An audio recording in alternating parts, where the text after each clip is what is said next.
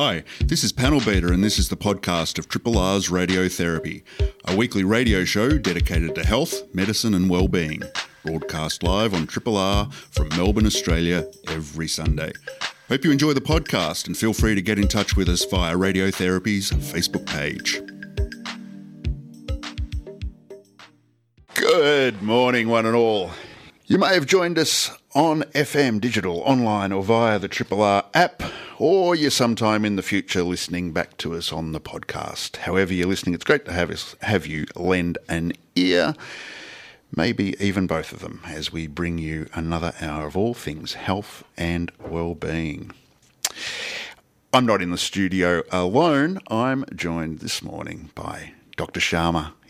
Good morning, Dr. Sharma. Good morning to you, and particularly good morning with the change in our clocks as well as season, as you were mentioning. I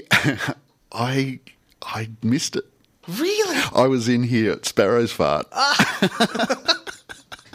I would have missed it if it wasn't like a tweet I saw late last night, because you know with the automatic updates on the phones, I've just forgotten about it. Well, this is why I'm even beating myself up even more than I normally tend to do, is because I woke up and I looked at my phone, and I got up to get a glass of water, and I looked at my phone, and it had obviously changed.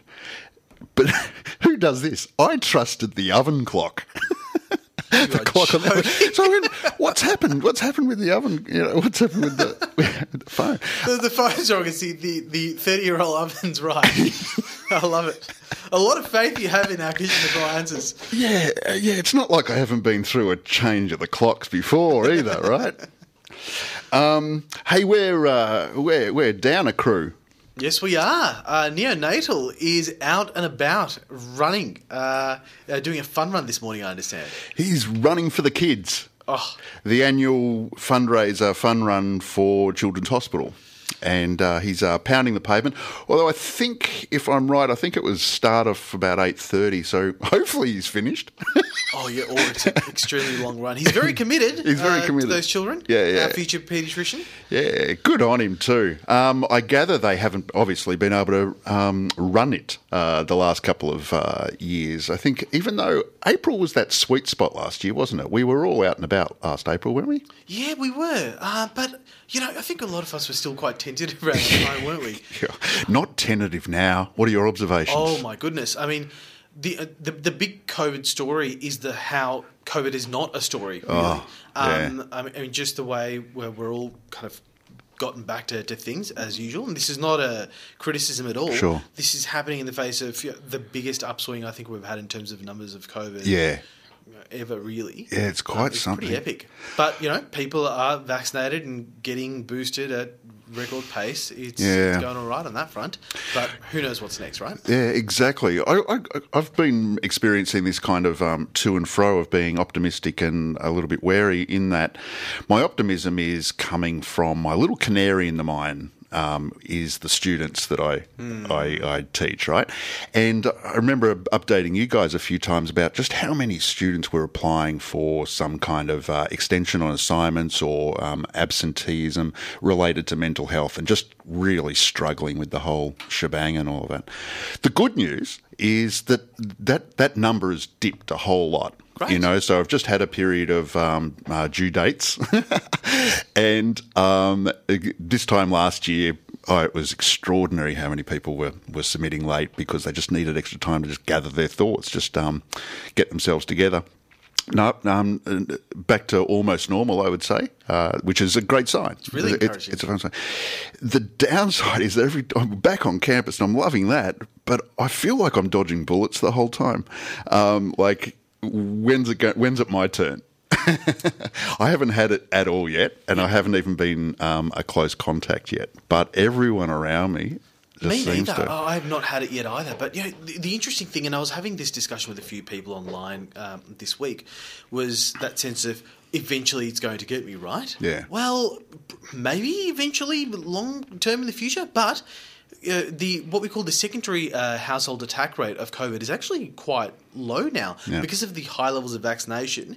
If you're living in a house with someone who has COVID, they usually only pass it on to 15 to 30% of people in the house. That's incredible. Yeah, it is incredible. And I think one of the things that all the modelling underestimated was how the vaccines impact transmission between two vaccinated and boosted people. So, you might be dodging bullets like Neo from the Matrix for some time. For a while. Anyway, onwards and upwards. And our special guest for today is Stephen Duckett from the Grattan Institute, and we were fortunate enough to have Stephen with us last year to help talk through the federal budget. The budget this year has obviously come down a little bit earlier for obvious reasons, and we're really pleased to have Stephen with us again this year, and we'll get him on the line shortly. Dr. Sharma, something's caught your eye. Yes, this week the really key piece of legislation has passed the Senate's approval, Maeve's Law, which tackles mitochondrial disorder. So we'll be discussing what that is and what the implications of this law is. It's a really fascinating process. It sounds like a story that's got a fascinating mix of the philosophical, the ethics, the science, and the very human attributes of dealing with kids. We'll get into all that very soon. Brilliant. Speaking of mitochondria, I know you're a bit of a gym junkie, Dr. Sharma, and I might be overstating things. But, here's one of those times where the non-visual aspects of radio are in my favour. I've got to confess. I wonder, as you're pumping iron, whether you've noticed a few of your fellows around the gym with blue tongues.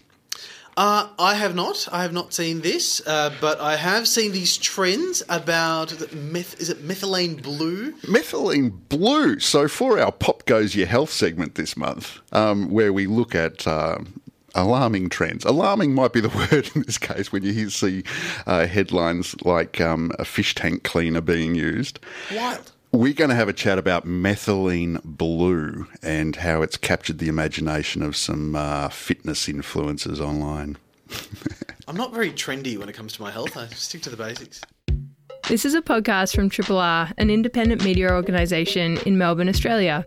Triple R is listener-supported radio and receives no direct government funding. If you would like to financially support Triple R by donating or becoming a subscriber, hit up the Triple R website to find out how.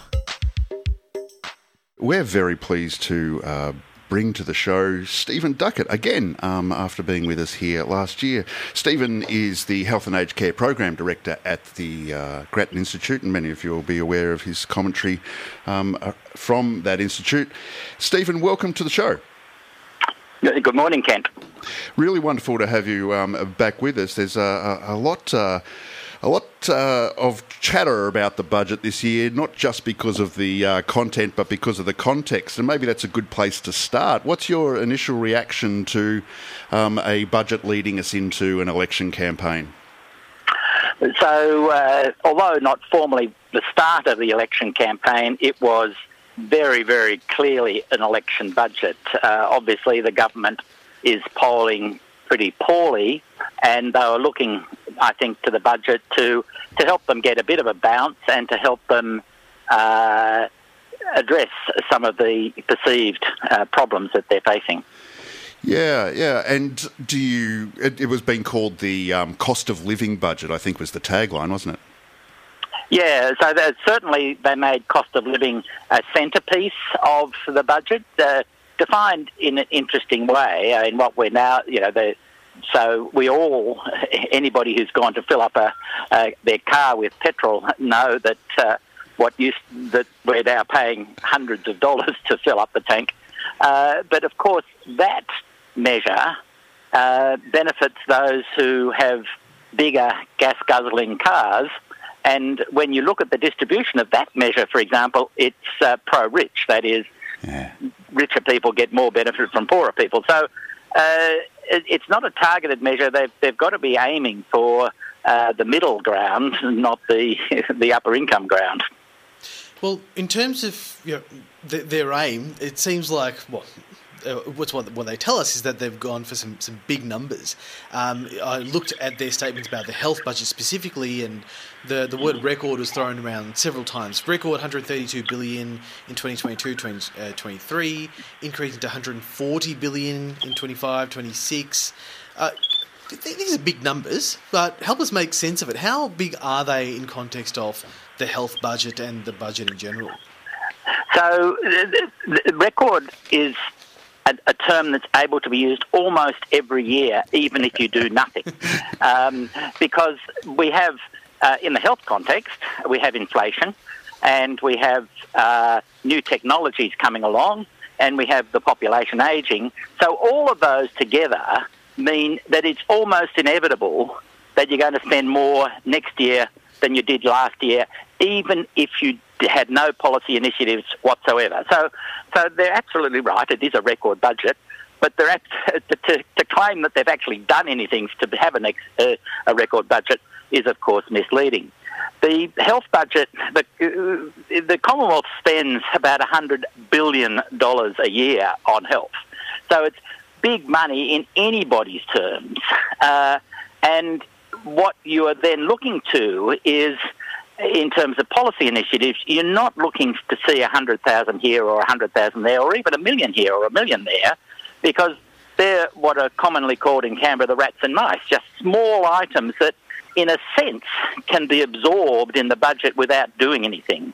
So you're looking for, in terms of trying to work out the priorities of a budget, you're looking to see what are the big items, the ones that are actually noticeable and require you to make a big decision that would go to Cabinet. Let's start with the big ticket items, Stephen. Primary health care. There are a number of statements made in the budget this year around that, not least of which was, things like 16.4 or something like that million to address endometriosis and a number of other issues. Endometriosis is something that we've been dealing with a bit here on Radiotherapy. Yeah, so I would put that and more or less everything else into the rats and mice category. Very small items of very small numbers. When I said we spend, or the Commonwealth spends $100 billion a year, I meant $100 billion each year. Those items in the budget are typically described as over the forward estimates, which is 4 years' worth of spending. So you have to divide it by 4, and then you have to divide it by the population, and you end up with very trivial sums of money. In primary care, the big thing was what was not in there. So over the last few years, the government has been developing a new primary healthcare strategy, which the discussion paper of which was really far-sighted, I thought, and looked to a really significant change in primary care in this country. The strategy itself was apparently released on budget night, but there was no money behind it. And what's important about that is that primary care, of all the specialties, with the possible exception of emergency, but with all the specialties, is the one most under pressure. New doctors, new medical graduates are not going into general practice. The average take-home money from general practice is much lower than from the other specialties. And so there needed to be an injection of funds into primary care. The issue was going to be, how do you put that injection in? And one of the options was introduction of so-called voluntary patient enrolment. But all of these things were canvassed in advance of the budget, but not a cent was announced in the budget. Now, it may be they're holding off till the election campaign for a big unveil, but who knows? What? Sorry, Vion. So there always seems to be this issue of workforce in healthcare, and another part of healthcare where this has been kind of a perennial issue has been aged care, very much highlighted throughout the pandemic, where we've got this highly casualised workforce that we kind of fail to retain. Is that something that the government has tried to address this budget? So you're absolutely right. The aged care workforce is critical. We at Grattan had released a report which said, amongst other things, you've got to make sure that aged care workers are properly trained, and you've got to make sure they're properly paid. And the budget did neither of those things. There's a case in the Fair Work Commission that the unions have put in for a 25% pay rise. Now, I'm not going to say whether I think that's the right number or not. That's the job of the Fair Work Commission. But the government should have said, we're actually going to, whatever the Fair Work Commission decides is fair, is what we are going to put into our payments to residential aged care facilities and other aged care services. So they did nothing about the wage problem. They did nothing about requiring all aged care workers to have a Certificate 3, which is more or less what the industry has recommended. And they did another tiny bit on training and clinical placements. Now, they won't hurt. In fact, they're probably good policies in and of themselves, but they don't address the real problem, and they're just Band-Aids, which aren't going to fix the problem at all. Listening to you there, Stephen, as we pass through on the aged care and the initiatives, Albanese, the leader of the ALP, in his budget response was very pointed in some of the initiatives there. So listening to you, are you a little bit more positive about that response? Yes. So they did much more. Their response, the reply speech, was much closer to what the Royal Commission recommended than the government's response last year and earlier and in the budget this year. And so they haven't gone as far as we at Grattan would have liked, but they've certainly said they'll fund the aged care, the Fair Work case, and they've made a commitment to a minimum number of minutes of care for every residential aged care service and a 24-hour registered nurse on site for every residential aged care service. So they've certainly gone way further than the government has. If you've just joined us, you're on Radiotherapy with myself, panel beater Dr. Sharma, and our guest is Stephen Duckett, the Health and Aged Care Program Director from the Grattan Institute, helping us weave through the recently announced budget leading into our next federal election. Stephen, I wonder if we'll maybe just turn a little bit of attention to, I guess it's often the litmus test, especially around elections, and that is the health and well-being, no pun intended, of Medicare. How do you see the government's addressing of that? So the good news is the government has done nothing to harm it.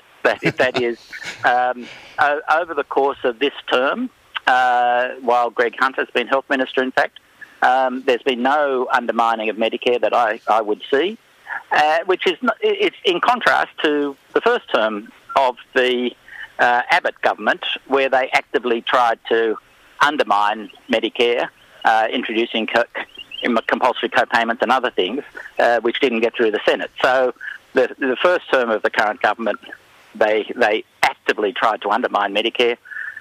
Since, in fact, Susan Lee was minister and continued on under Greg Hunt, they've benign interest, I suppose, is what you could describe it.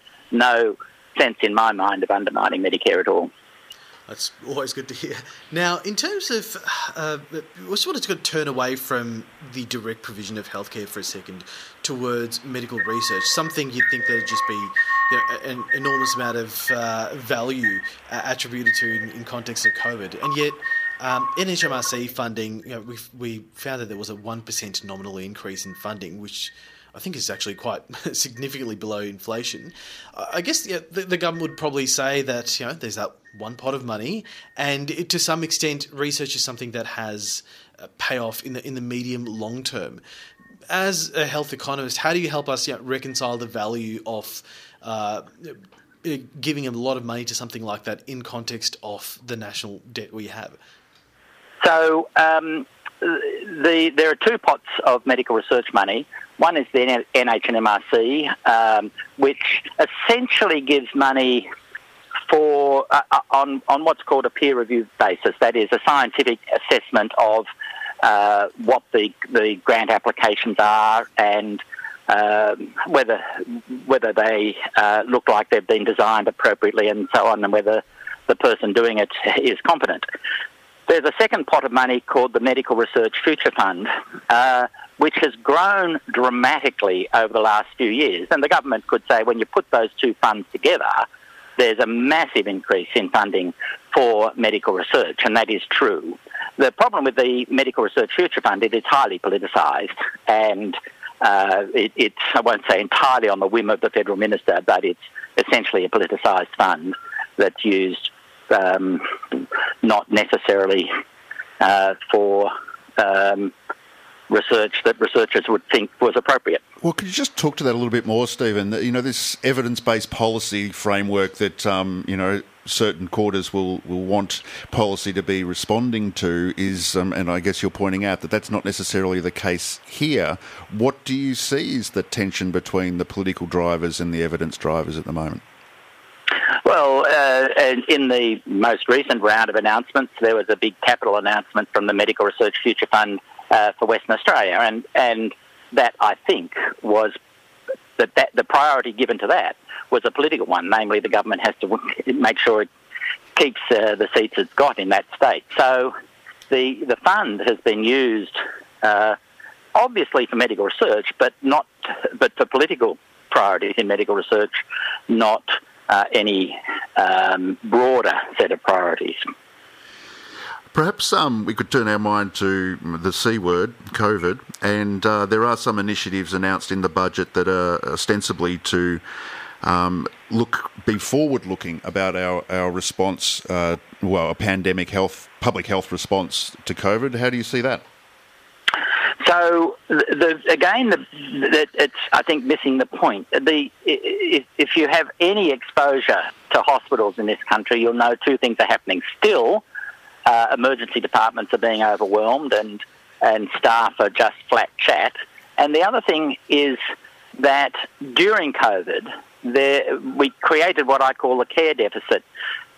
Elective procedures were cancelled by hospitals to make sure they could cope with the influx of COVID patients, and patients themselves decided not to go to their GP for a suspicious lump.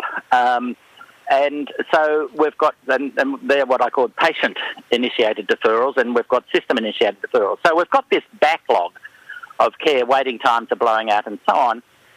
So I was hoping that the government might say, well, look, in the past we've been funding the states 50-50 for everything COVID-related, and they've said, nah, we're moving on from that.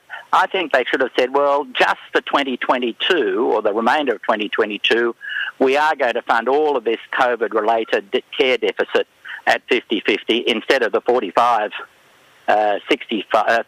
that they would otherwise fund. Yeah. And I guess there is some unknown about, the economic future in the current environment.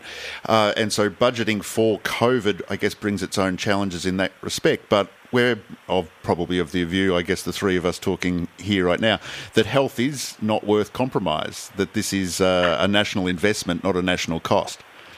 Absolutely. So what we know is that even in COVID, if you did the right public health response, you got the right economic response. Yeah. So, that as others have said, dead people don't go out and buy stuff. So, it's protecting the economy. Just one last item that I would like to touch on, and perhaps I'll just direct the question to Dr. Sharma in here, and it's related to a couple of the mental health initiatives. I've got them in front of me, and they're related to support for GPs and access to clinical advice and support from psychiatrists. I think this might be the small pennies you were referring to, Steve, and I think it's just $6 million and it's called to enhance workforce capabilities. And there's $15 million for new MBS items to allow GPs and other providers to hold 4 mental health case conferences per calendar year. Perhaps just starting with Dr. Sharma, what's as a GP, what's your reaction to that? I thought I had missed something. I thought that maybe I had missed a decimal point or a zero somewhere. I genuinely actually couldn't believe that. Talk about the was it rats and mice? I think you said earlier, Stephen. This seems like it. We know how far $6 million goes in healthcare. It's not very far at all. And mental health is a huge issue. I live in Victoria, as you're broadcasting from, and the state government's putting in huge sums of money into mental health because it recognises the problem is so bad. And for the Commonwealth to say, no, we did this last year, it's still being rolled out, I can understand that, but it should signal that more is needed to be done. Stephen, we've pretty much come to time, but I wonder if you've got your crystal ball handy, and you alluded to the fact that as we do more formally enter into the election campaign, the government may yet still make some announcements in the health space, the health policy domain. What might those things be? So, an enormous amount of expectation has been created in primary care. So my hope, and the department has done a lot of work on this. The Commonwealth announced voluntary patient enrolment 2 budgets ago. So, we're moving towards it, and I'm hoping that the government does announce in the campaign something more for primary care. Yeah, fingers crossed on that front. Stephen Duckett from Grattan Institute, it's been really wonderful to have you spend some time with us on your valuable Sunday morning. We really appreciate it. Thanks, Ken. Thank you. Bye for now. We've been speaking with Stephen Duckett, who's the Health and Aged Care Program Director at the Grattan Institute, weaving our way through the recently announced budget that came down last Tuesday. That was really interesting about the small numbers, almost flippant or tokenistic towards GPs there, Dr. Sharma. Yeah, and I think as Stephen had been saying with us, and also in some of his published pieces, it's really just made to kind of tick the boxes for special interest groups. Yeah, look, mental health, tick. We've done something, and endometriosis, tick, and this is very much an election budget, and it's certainly filtered into health.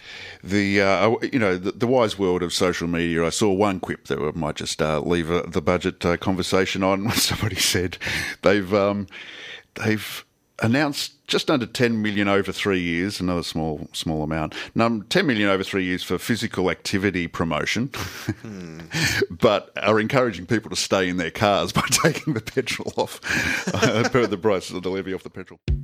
This is a podcast from Triple R, an independent media organisation in Melbourne, Australia. Triple R is listener-supported radio and receives no direct government funding. If you would like to financially support Triple R by donating or becoming a subscriber, hit up rrr.org.au to find out how. Dr. Sharma, your eye caught the news around Maeve's Law recently. That's right, and this is actually something that had caught my eye a few times over the last 12 months. So Maeve's Law is a piece of legislation that was approved by the Senate this week, and it's a proposal to legalise access to new assisted reproductive techniques. And what that means is that hopefully it will reduce and maybe even eliminate the chance of parents passing on mitochondrial diseases to their children. And the story is really fascinating, panel beater, because on something that on face value should look like a fairly straightforward thing, there are several obstacles on the way, and not necessarily ones that were done in kind of bad faith. Some really interesting, reasonable questions people had along the way, but we're kind of over at least one big hurdle now, and what was once just this kind of theoretical thing is now at the very least legal. So there's a couple of big words already there for me. Mitochondrial and then mitochondrial disease. Yes. So the mitochondria are, I've always waited for a chance to say this, mitochondria are the powerhouse of the cell. So, look, anyone who's taken some kind of biology class will know that little trope. But basically they are these tiny structures within human and animal cells, and their primary function is creating energy, I suppose we can say. And when these, when the mitochondria are not functioning properly, your organs don't function, you don't function. So mitochondrial diseases will, when they are affecting children in an inherited way, most kids will live up till the age of 12, and that's it. And by that point, your eyes, your heart, your brain, all these organs are not functioning. So it's really not compatible with life. And the interesting thing about these mitochondrial disorders, and there's like hundreds and hundreds of types, you inherit the DNA from this from the mother. Right. So that's where this a very small proportion of people will inherit this, and kids will get quite sick. It's quite rare. About one child every week is born with a mitochondrial disorder. But although it's rare, it's devastating. And if the mother is aware that she is potentially passing it on, there's potentially an intervention. Is that where we're going with this? Yes. So, well, this is the hope of this intervention, right? So, in theory, you've got the genes, the DNA from the father, the DNA from the mother, and however the DNA carries this issue with the mitochondrial DNA. Well, geez, if we could just replace that little part of the DNA, this tiny part, a small percentage of the total DNA, and we'll come to why that's such a big deal in a moment. If we can just swap that bit out, well, then the child can hopefully be born without a mitochondrial disorder. And again, this is one of the first kind of cultural, ethical obstacles there were. An opposition people had was the fact that, well, are you now basically just having children with 3 parents? So there's quite literally legislation that stopped IVF from happening that involved DNA from 3 people. This is one of the things that Maeve's law went about amending to actually allow that. Because advocates said, well, it's not like, you've got 3 parents. No, this is less than 1% of a DNA for this very tiny part of kind of who you are, so to speak, just being replaced. And ultimately, a lot of people in the lower house and the Senate were convinced. Some, however, were not. I'm sure I'm not alone in having my ears pricked by this idea of 3 parents. What's the science of that, and do you actually have any insight into the law of that? Well, the law was that it was not legal until this happened. Right. And this all just goes back to the inception of IVF in this country. There were a lot of concerns about the slippery slope that this is going to lead to designer babies, and you can choose hair colour and, and height, etc. Right.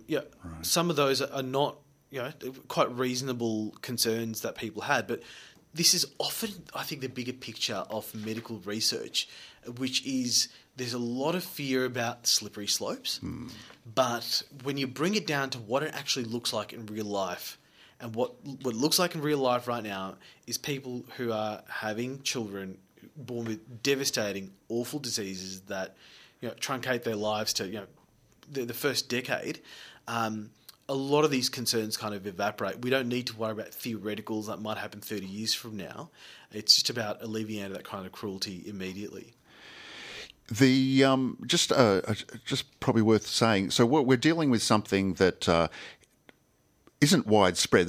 We're not talking about huge numbers, but we are talking about when it occurs, it's fatal. Exactly, in a very short time, and we're talking about children, so there's a particular sensitivity there. That it's absolutely the sensitivity there. And so what we're seeing, part of the reason that this legislation has passed is because without this, there's no hope. There's really no cure.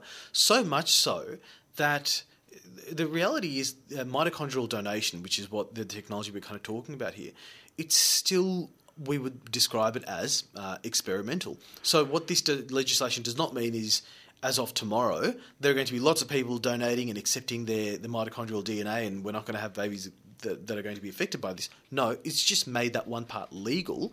It's still in Australia going to be occurring within the framework of research and case-by-case kind of supervision and permission is going to be granted for this.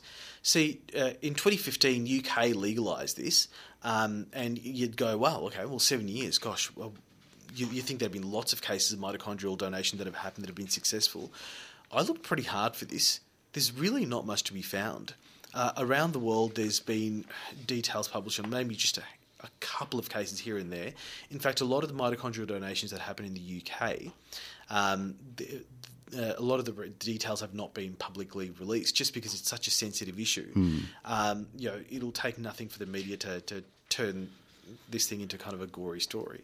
The issue with mitochondrial donation is that it makes perfect biological sense, sure, but we don't know what the long-term impacts actually are. But of course, advocates say, well, how bad could it be? These children are dying by the time they're 8, 10, 12. Yeah.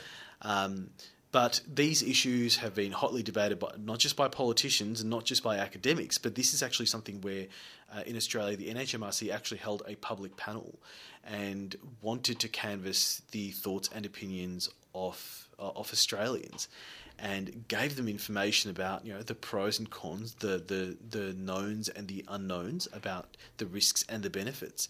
And overwhelmingly, people's response was pretty positive. That in context of the things we do and don't know, but also how severe this disease is. And as you said, the fact that it affects children, most people agree that this is absolutely something worth pursuing, but with very close supervision in this kind of research-based context. Yeah. So it's not like this is going to market. So sure. I was reassuring to hear your confidence that we don't have to really be too worried about the slippery slope because, to be honest, when I hear about this and have it explained to me, I do think about genome editing and things like this and this designer babies or, this concept of saviour siblings and all of this sort of thing. But you are speaking fairly confidently that we don't need to worry too much. Well, the good thing is that we do worry about it and we do discuss it. Okay. Like that's what makes. I think it's a really important discussion to have. The thing I liked, however, is that even amongst the lower house and the upper house, actually saw a lot of parliamentarians say that they closely considered this and they had religious objections, but then they consulted. Their people from religious figureheads kind of within the organisations, and they reflected and thought it was okay. That's the bigger issue to me. It's not wrong to have fears about slippery slopes. What I'm more concerned about is can we really reflect on the here and now and actually make some progress with caution? Actually, and it's just reminded me, was it about 2 years ago a rogue scientist in China did a little bit of gene splicing or something like that, and there was really significant reaction. Do you ring a bell? Or CRISPR? It does ring a bell. I've got to say, I don't think there was an enormous kind of follow-up on that. But, plenty of fears anytime, quote-unquote rogue scientist in some other country does this stuff. Look, fair enough. Yeah. No, I think that's a really good point to make. The safety net is that we talk about it and pay attention to it. Good stuff. Thanks a lot, Dr. Sharma. Radiotherapy, myself, Dr. Sharma, and panel beater. We'll be back in just a moment to talk about methylene blue. Yeah, methylene blue. This is a podcast from Triple R, an independent media organisation in Melbourne, Australia. To find out more about Triple R or to explore many more shows, podcasts, articles, videos and interviews, head to the Triple R website, rrr.org.au. To close out the show, we've got our third episode of Pop Goes Your Health, where we take a look at some kind of wellness trend that seems to have captured the imagination of some quarters and see if there's anything to it that's worth us even bothering to give it any second thoughts. Dr. Sharma, I came across this thing just as I was doom scrolling, finding out how the world was going to end, as we do most days. I came across this trend whereby fitness bros, I think, and gals, are putting this thing called methylene blue on their tongue. And the blue, it's very, it's Smurfy blue. Yes, I saw the photos. And I didn't know methylene from my elbow as a starting point, but then I thought, okay, what's going on here? And just a cursory look, I'm led to believe that methylene blue does have some therapeutic qualities to it, but it's also something that you might pick up in tubs at your pet store to clean your fish tank. And I'm thinking, like with any wellness trend, what's going on here? Has this caught your attention at all? Yes, I've come across it here and there, but I did not know about the fish tank cleaner quality of this product that where influencers telling people to put on their tongues. Yeah. So the big claims are that if you apply it to your tongue, there's those that are up for it because it's anti-aging. There are those up for it who claim it to positively affect your metabolism.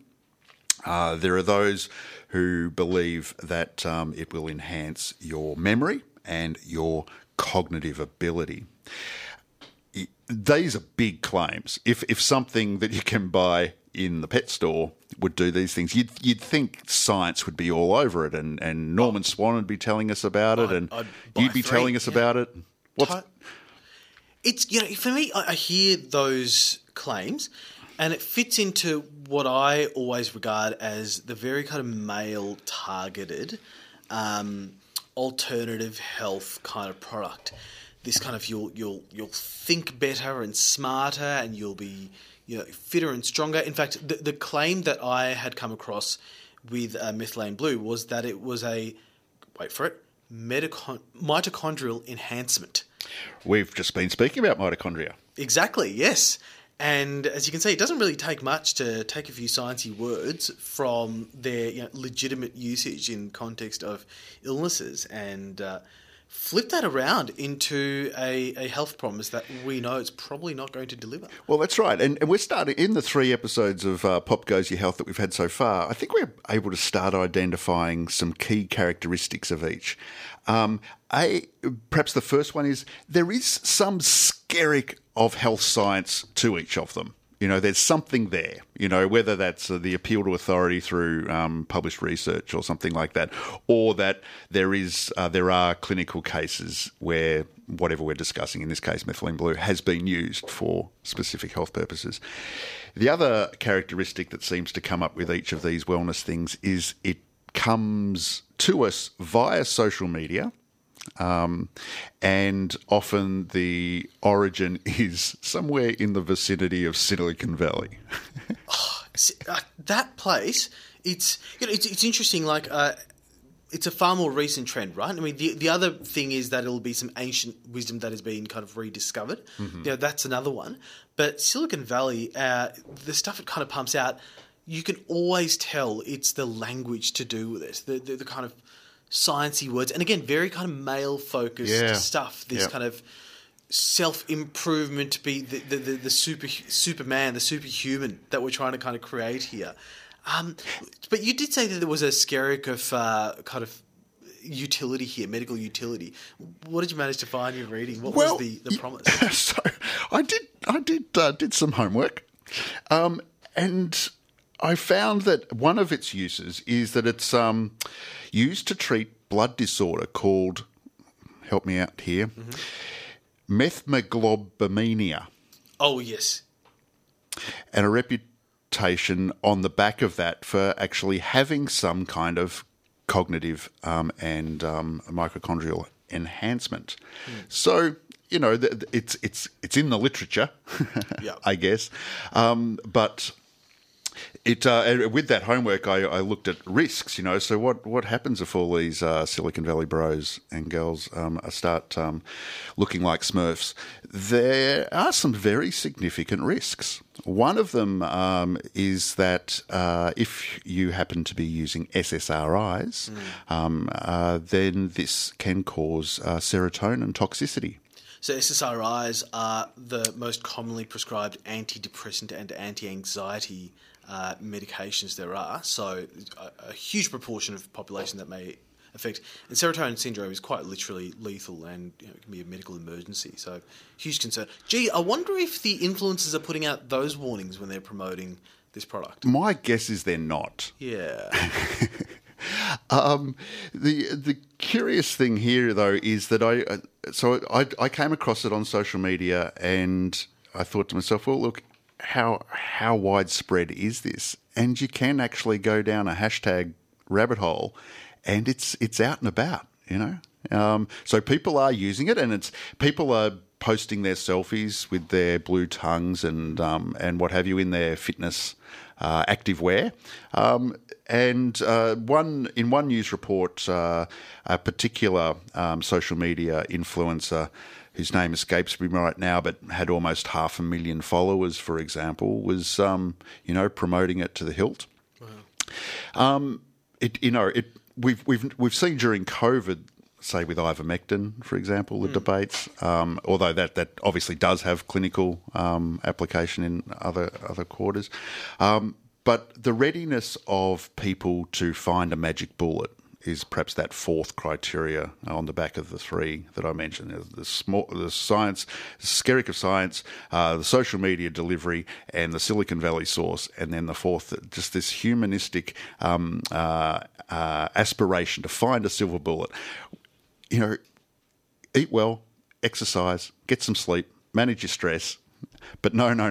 I want a magic bullet. I want to put methylene blue on my tongue. I want a blue tongue. Yeah, let's do that. And it's how do you go about trying to control something like this, which is not this specialised product.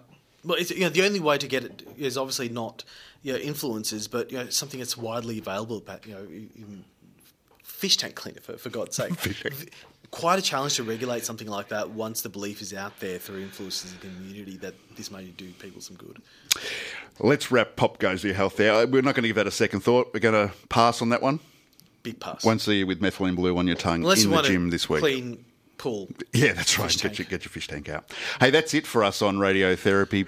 We want to thank Stephen Duckett from the Grattan Institute helping us understand the budget and more specifically the health items announced this week. Thank you, Dr. Sharma. Thank you. Hi, this is Panel Beater. Thanks for listening to the podcast of Triple R's Radiotherapy, a weekly radio show dedicated to health, medicine and well-being, broadcast live on Triple R from Melbourne, Australia, every Sunday. Hope you enjoyed the podcast. Feel free to get in touch with us via Radiotherapy's Facebook page.